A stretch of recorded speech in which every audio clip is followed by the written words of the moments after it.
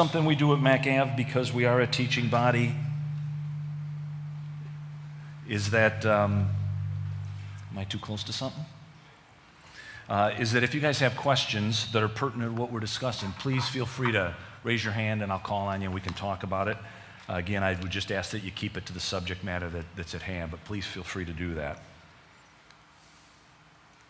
So today, let's do a couple of things. 2 months ago, if you guys remember who were here, Pastor Russ was talking about that we all come with a framework that I'm going to call our mental book of theology. And as we get information, as we hear new things, we do a number of different things with that. We can process it in and say, like, wow, I've never heard that before. Let me look at the scriptures. Am I feedbacking big time? I am in my ears, at least. So if we get new information, we can go through the scriptures, hear what the speaker said, and we could add that to our book of theology, our mental book of theology. We can compare it to what we already have existing if we understand about tithing, and we can compare that, and we can say, hey, that again is new information. Maybe I need to rethink tithing even though I've had a good understanding of it in the past. Or we can be foolish and reject that new idea and just say, hey, man, I'm keeping my feet stiff and I'm not listening to it. And obviously that's foolishness. So I would encourage you, as we're processing through some of this information, open up your notebook if you need to do some erasing and some adding of some new scriptures and that kind of thing concerning protection and deliverance. I'd ask that you do that. So let's pray and then we'll open up. Lord, you are great. It is our desire to make your name greatly known in this community. Lord, we thank you for your protection and for your deliverance. We thank you for your word. We thank that your word is exalted above all else. May it be so this morning. Lord, I pray for the congregation that our ears would be opened up, our hearts and our minds, Father God, would receive what your word has to say in Jesus' name. Amen. So again, today's topic is protection and deliverance. There are outlines out there for some of you guys if you want to grab them to go through some of the scriptures that we'll be talking about today, but also the entire book of Proverbs. Protection and deliverance, let's pretend like that's a microscope slide and we're zoomed in real close to look at this. But initially what I want to do is I want to back way out and set a foundation so that as we zoom in, we've got a better perspective. So I'm going to go through and I'm going to talk about what I would call 2 big picture points.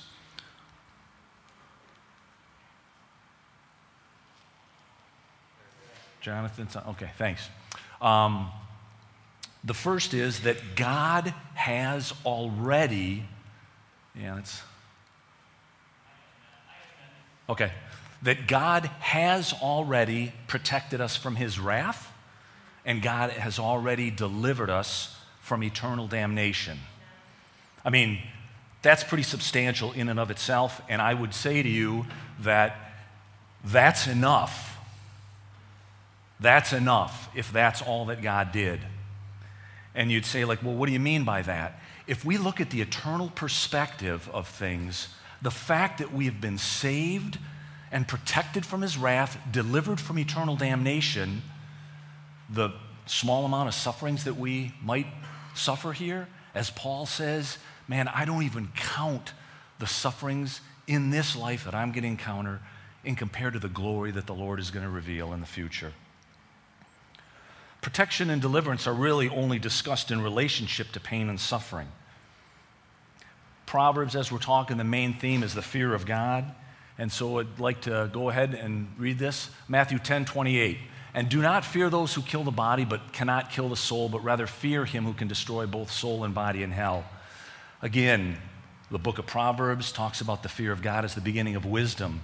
And I would propose to you guys that as we're discussing protection and deliverance, many times it's in relationship to other people, coming into our realm, unjust circumstances. The Hiermillers brought up a whole bunch of things where, people were against them. They got kicked out.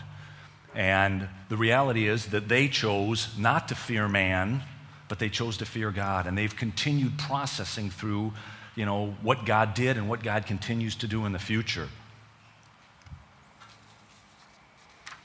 So the second big picture item is really when we're discussing protection and deliverance, we're discussing God's character. Because we're asking the question like, Lord, are you going to protect me? Are you going to deliver me? Are you going to leave me hanging on this one? And so I would ask you to consider that the same characteristics that God exhibited when he formed the plan of salvation for you and I, that he murdered his son to be a ransom for you and I, that we could be adopted into the family of God. He murdered his own son, and his own son became the very thing that God despised. And he did that for you and I. And he's not going to just change his character and move away from protecting and delivering us in the present, here and now, in the 48214, in Darfur, wherever those guys end up. God's not going to bail on them because his characteristic is such.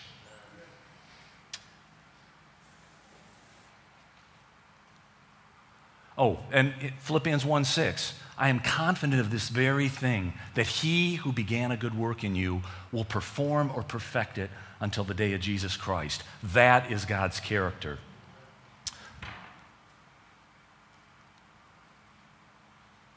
Okay. Let me read through a couple of scriptures. Romans 8:28, and we know that in all things God works for the good of those who love him, who have been called according to his purpose. And then Romans 5:8-10, but God commended his love toward us, and that while we were yet sinners, Christ died for us. Much more than, being now justified by his blood, we shall be saved from wrath through him. For if when we were enemies, we were reconciled to God by the death of his son, much more being reconciled shall we be saved by his life. Once again, when we were enemies, God set this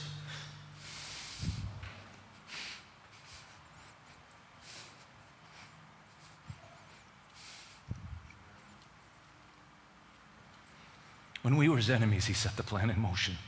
And the scriptures say, even then, we were reconciled to God by the death of his son. How much more, having been reconciled? As believers, we're part of that. How much more, having been reconciled? I want to tell you, God's here to protect you and deliver you, but it's going to look a little bit different, I think, than what we're used to. You look at the Harry Miller story. Did God protect them? Did he deliver them? Then why are they back here? That's a question to ask. One other scripture that I'd like to bring up in the Gospels is Jesus is talking, and I'm going to read it in one context, and then we're going to take the principle of it and put it in a different context. Jesus says, if you being evil know how to give good gifts to your children, how much more shall the Heavenly Father give the Holy Spirit to them that ask? Now again, the context, Jesus is talking about the Holy Spirit, but I'm going to take that principle and I'm going to say the same thing. You look at Matt and Juliet, and if you guys ever see them with their baby, they are in like absolute adoration of this thing. I mean, Juliet's smile is ginormous. Matt's the big bear is holding this little kid. And they would do anything for that child. They are in love with them, in love with her. And I hate to say it, but scriptures say that Matt and Juliet are evil. How much more shall your heavenly Father? Okay, how many here like pain? How many here like pain? Okay, does anybody here think that there's good pain? Okay, anybody name a good pain? Okay, Bud?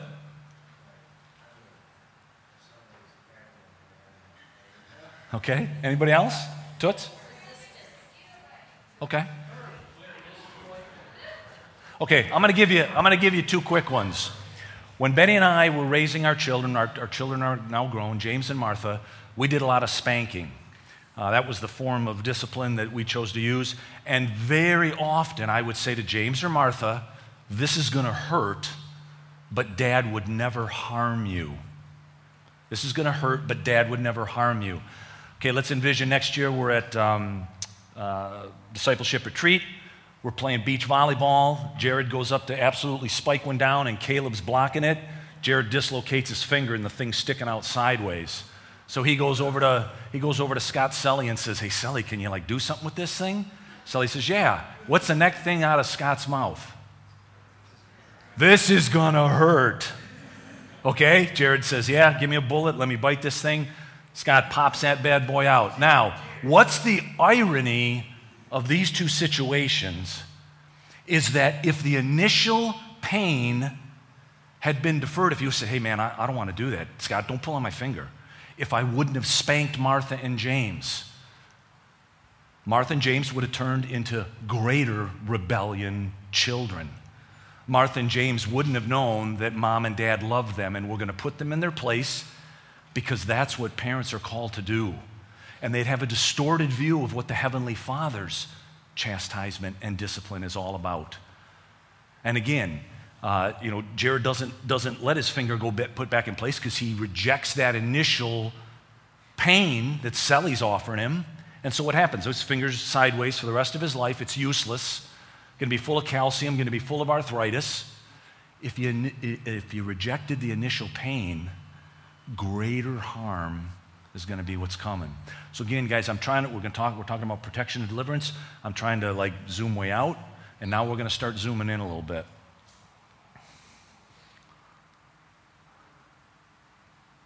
When are protection and deliverance needed? They're needed when pain, suffering, or unjust circumstances exist. Where does this pain originate? And I basically would say it originates in kind of two places. Our sin and others' sin. Now, our sin, as we know, has been dealt with on the cross, okay? That's an eternal taken care of. There are still circumstantial things that you and I suffer because of unwise choices that we've made in the past, where our sin has affected the outcome of our life. Does that make sense? You guys hear what I'm saying? We can pray for protection and deliverance for those things, but the reality is there are going to be some circumstances that we are not going to be able to avoid because of our sin. And I would also contend with you, because we live in the 48214, because we live in a fallen and corrupt world, others' sin affects us. The house across the street from Betty and I, the people had to move out, and people have broken in and they're hanging out partying there. And that just completely bums me out. But I live in the 48214. That's why Mac Ave is here. That's why Christ has come. That's why Herr Miller's went to Darfur.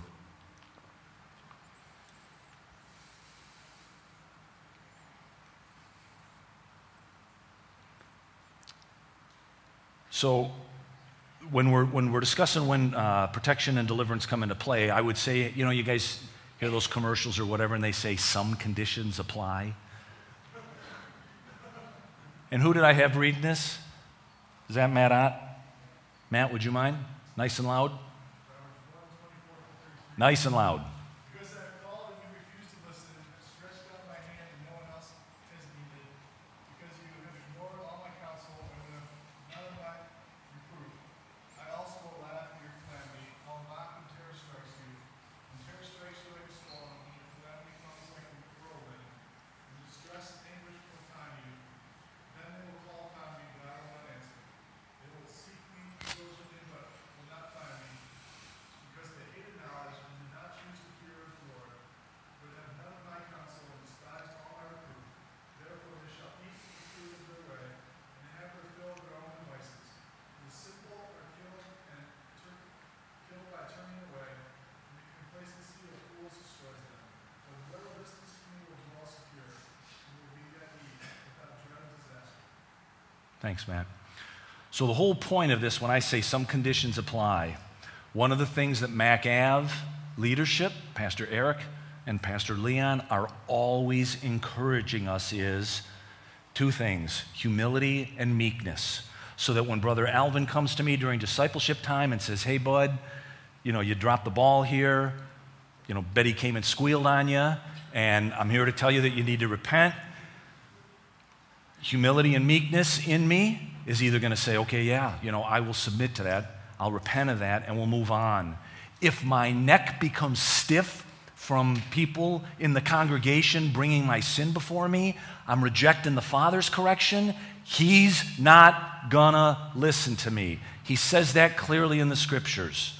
So young people, I just exhort you today, as you guys are growing in Christ, be humble. Choose meekness. Remember, we talked about the framework. You got a little mental notepad. Keep taking notes. Don't ever stop taking notes. Keep going through the scriptures. Keep listening. Ask the Lord to keep a soft heart so that you're hearing God's word, you're being obedient to it. And what does it say at the end? Hey, if you listen to me, I'm going to take care of you. I'm going to protect you. But don't move away from that umbrella of the Lord's protection. Man, please, I plead with you, young people, keep humility and meekness on the frontals of your eyelids.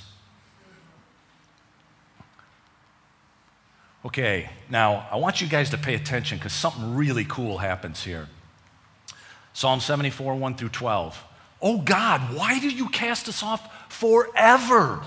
Why does your anger smoke against the sheep of your pasture? Remember your congregation, which you've purchased of old, which you have redeemed to be the tribe of your heritage. Remember Mount Zion, where you have dwelt. Direct your steps to the perpetual ruins. The enemy has destroyed everything in the sanctuary. Your foes have roared in the midst of your meeting place. They set up their own signs for signs. They were like those who swing axes in a forest of trees and all its carved wood. They broke down with hatchets and hammers. They set your sanctuary on fire. They profaned the dwelling place of your name, bringing it down to the ground. They said to themselves, we will utterly subdue them. They burned all the meeting places of God in the land. We did not see our signs. There was no longer any prophet, and there is none among us who knows how long. Now catch this. How long, O God, is the foe to scoff? Is the enemy to revile your name forever?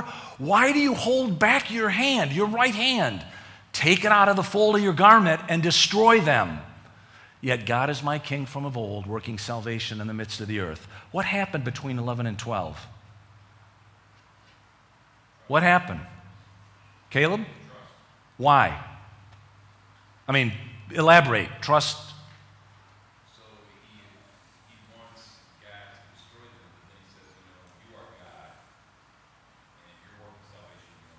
Amen. Okay. I don't remember. Is it Jocelyn? Jolene. Do you guys hear what she said earlier? She said, lean into that suffering when it comes. That's what he did. He is railing against God to take his hands out of his garments. He said, man, God, your hands are in your pockets. What are you doing? Come against your enemies. And then what happens in verse 12? Caleb said it. And I hate to keep bringing it up, but the hair millers did it. They're in Darfur. They're saying, man, hey, we sold everything. We're over here with 5 kids. We're sweating. Man, like we just bought a van and threw a bunch of money in it. Now we got to get rid of it. And then they said, verse 12. Brian said, yet God, my king, is from old, working salvation in the midst of the earth. So I would plead with you guys, rail against injustice. Rail against sin in the community. I mean, Betty and I are doing everything to get those people out of the house across the street. We're calling the cops. We're calling DTE.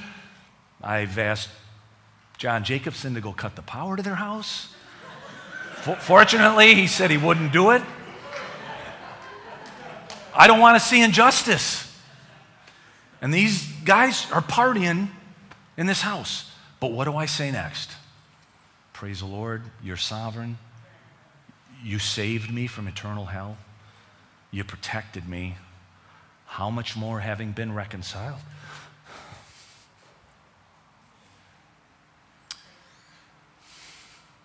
That phrase, how much more, is used so many times in Romans 5. I'd exhort you guys to go read it in the King James Version. It just continues to say, how much more, how much more, how much more, having been reconciled, shall we be saved.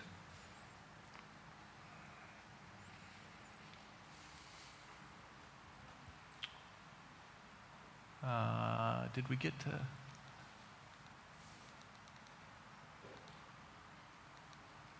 Okay. So my question to you is, again, I hope that I've done a good job of circling protection and deliverance. We haven't zoomed in on the microscope 100%. We're getting ready to do that right now. But I'm hoping you guys have a real good grasp of what I've tried to accomplish.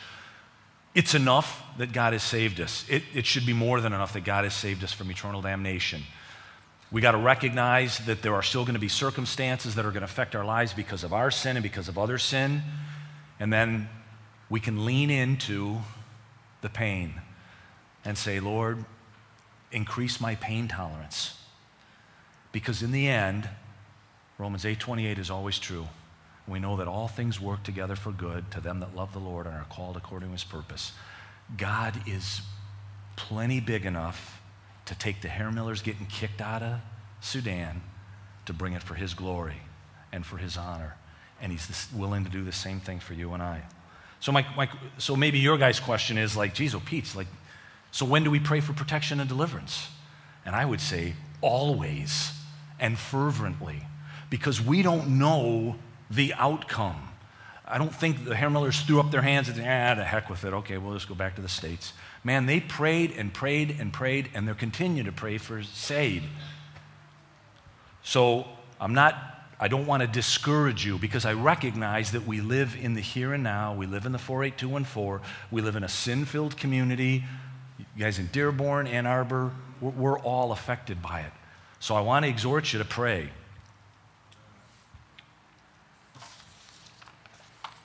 So who's got, Adam, would you, nice and loud, and would you turn around so they can hear you?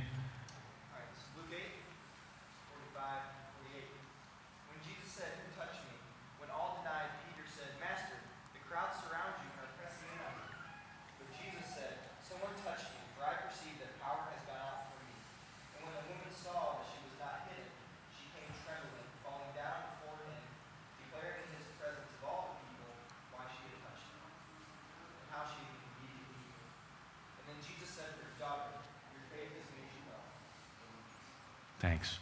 So what just happened here? Some gal's got nasty medical condition. I think in the King James it says like she spent all of her money and it's been years and everything. But in the back of her mind she's saying, if I touch the hem of his garment, if I touch the hem of his garment, if I touch the hem of his garment. She's basically like sneaking up on Jesus. He's in a crowd and he feels virtue flow out of him. His disciples think he's crazy. What are you talking about? Everybody's touched you. But he recognized something happened. This woman exhibited faith, and the scriptures say, by your faith, woman, you are made whole.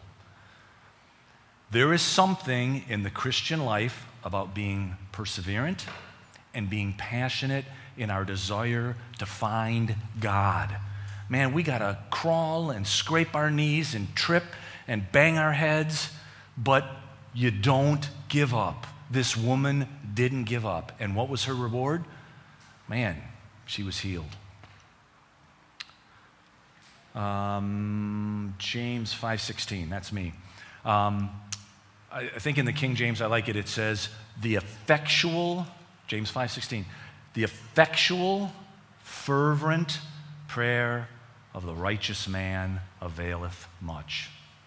If you guys are believers in here, you have the potential for effectual prayer. You have potential for fervent prayer. Some of those things are your guys' call, whether or not you're going to participate in that or not. Or if you're just going to pray and, dear Lord, I know it's your will, or I don't know if it's your will, so whatever your will is, have at it. Okay? I would discourage that kind of prayer. The effectual, fervent prayer of a righteous man availeth much. Your prayer causes things to happen. And that might blow a hole in some of your theology. Sorry, but that's what the scriptures say. Open up your framework, read what the scriptures have to say, take this stuff in, compare your notes. Jared, would you, nice and loud? Luke 18:1-7. And he told them a parable to the effect that they ought always to pray and not lose heart. He said, in a certain city there was a judge who neither feared God nor respected man. And there was a widow in that city who kept coming to him and saying, give me justice against my adversary. For a while he refused, but afterward he said to himself, though I neither fear God nor respect man, yet because this widow keeps bothering me, I will give her justice, so that she will not beat me down by her continually coming. And the Lord said, hear what the unrighteous judge says. And will not God give justice to his elect, who cry to him day and night? Will he delay long over them? I tell you, he will give justice to them speedily. Nevertheless, when the Son of Man comes, he will find faith on earth. Thanks, Jared.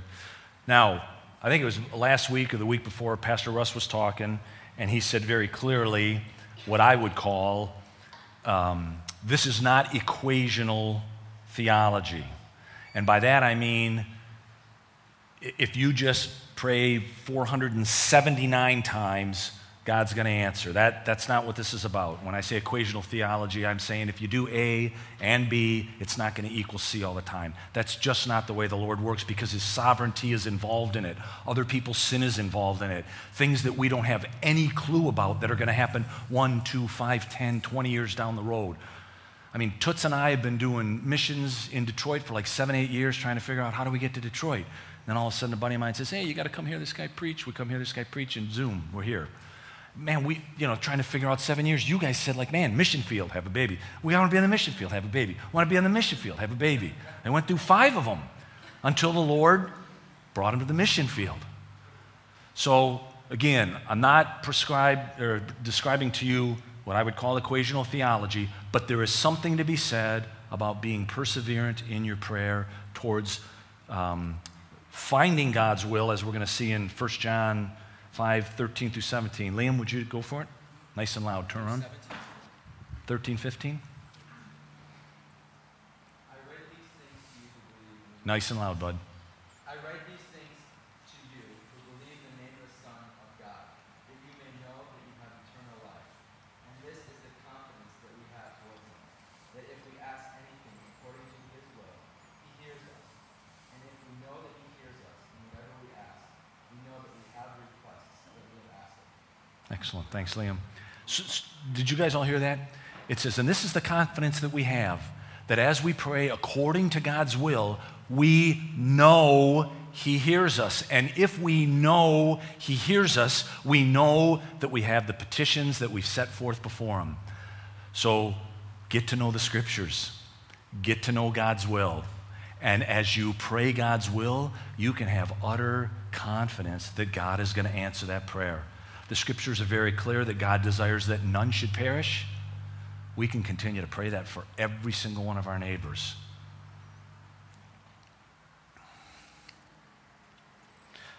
All right, let me summarize.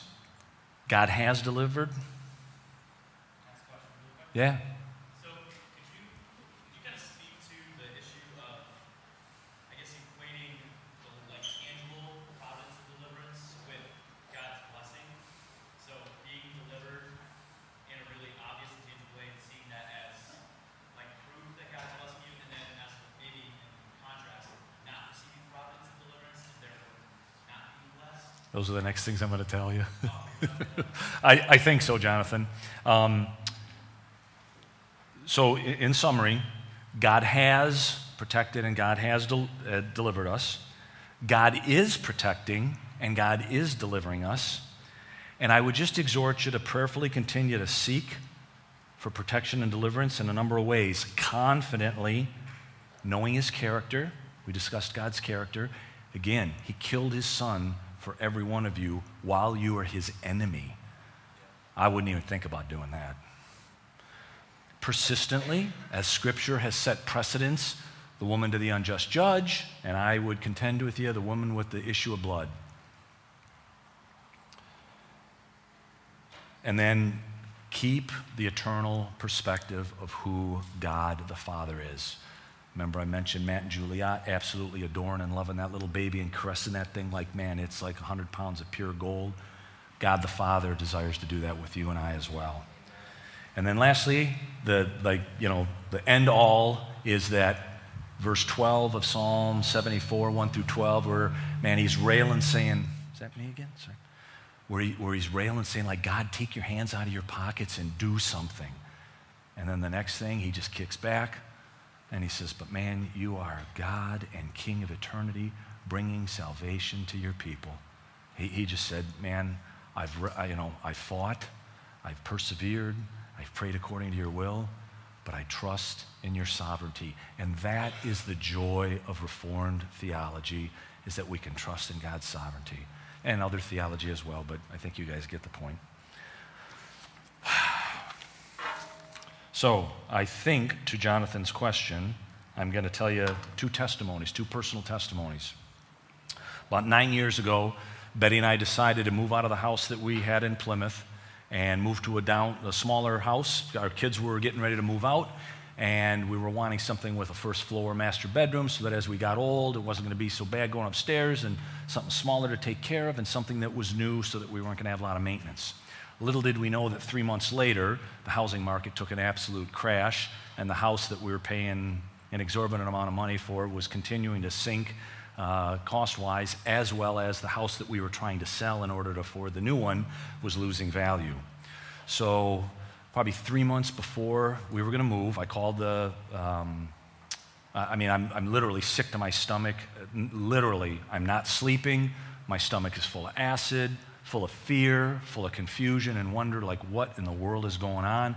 I call the builder, and I say, hey, bud, we got to back out. And he says, well, you're contractually agreed upon it, so I'll sue you.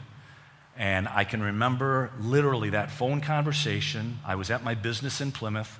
I walked out the door into the parking lot, and I said, Lord, what are you doing? Why haven't you delivered me? Why didn't you protect me? And again, God spoke to me clear as a bell and said, buy the house. And immediately, as the scriptures say, be anxious for nothing, but in all things by prayer and supplication with thanksgiving. Let your requests be made known to God, and the peace that passes all understanding shall guard your hearts and minds in Christ Jesus. And all I can tell you is when God said that, the peace that passes understanding absolutely came over me. My head quit hurting. My stomach quit hurting. I immediately called Betty and I said, buy the house. She said, what are you talking about? We can't do it. I said, Lord said, have at it.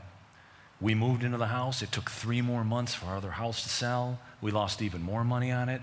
But the whole time we've had peace. And I could tell you, if you want to ask me afterwards, all kinds of cool stuff has happened because of that. But here I am freaked out. And even in God's grace and mercy, he chose to deliver me.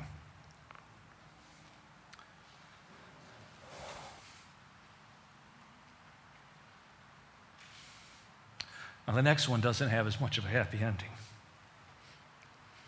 2 days after Pastor Leon asked me to talk to you guys on protection and deliverance, I got up at about 5:30 in the morning to go do my prayer and devotion time. I was in our back room, sitting in my chaise lounge praying, and I heard a weird noise. And I just kept praying. A couple minutes later, I heard something else, so I looked out the window, and to the right is my neighbor's house, and there was 3 guys out there. This is 6:15 in the morning.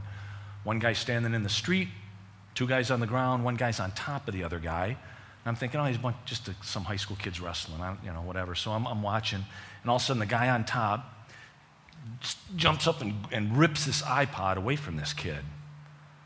I'm all, whoa. So I say, man, what do? So I start to go upstairs to get my gun and realize, like, man, that might not be the best thing to do. So come back downstairs, and by now they kind of moved further down into the street, and there must have been a password on the iPhone, so the thief was yelling at the kid, give me the password, and the kid, of course, was not. He's trying to get his iPhone back. And I just stood there. And I'm ashamed to tell you, I shrunk. I shrunk back. I'm humiliated to tell you. I'm embarrassed to tell you. But I'm glad I can tell you. Because God brought, in some measure, Eric Ross and Leon Stevenson to Detroit so that we, as a body of believers, could be the protection and the deliverance for this community. God offered that young man protection and deliverance through me, and I shrunk back. And I ask you to forgive me for doing that. I've already repented to the Lord and had a miserable day as I thought that young man and what he thought of the Lord that day. God, why did you let this happen to me? Why didn't you deliver me? God had, but I shrunk back. Young people, don't shrink back. She exhorted you. There's Muslims in your community who are dying and going to hell. Don't shrink back.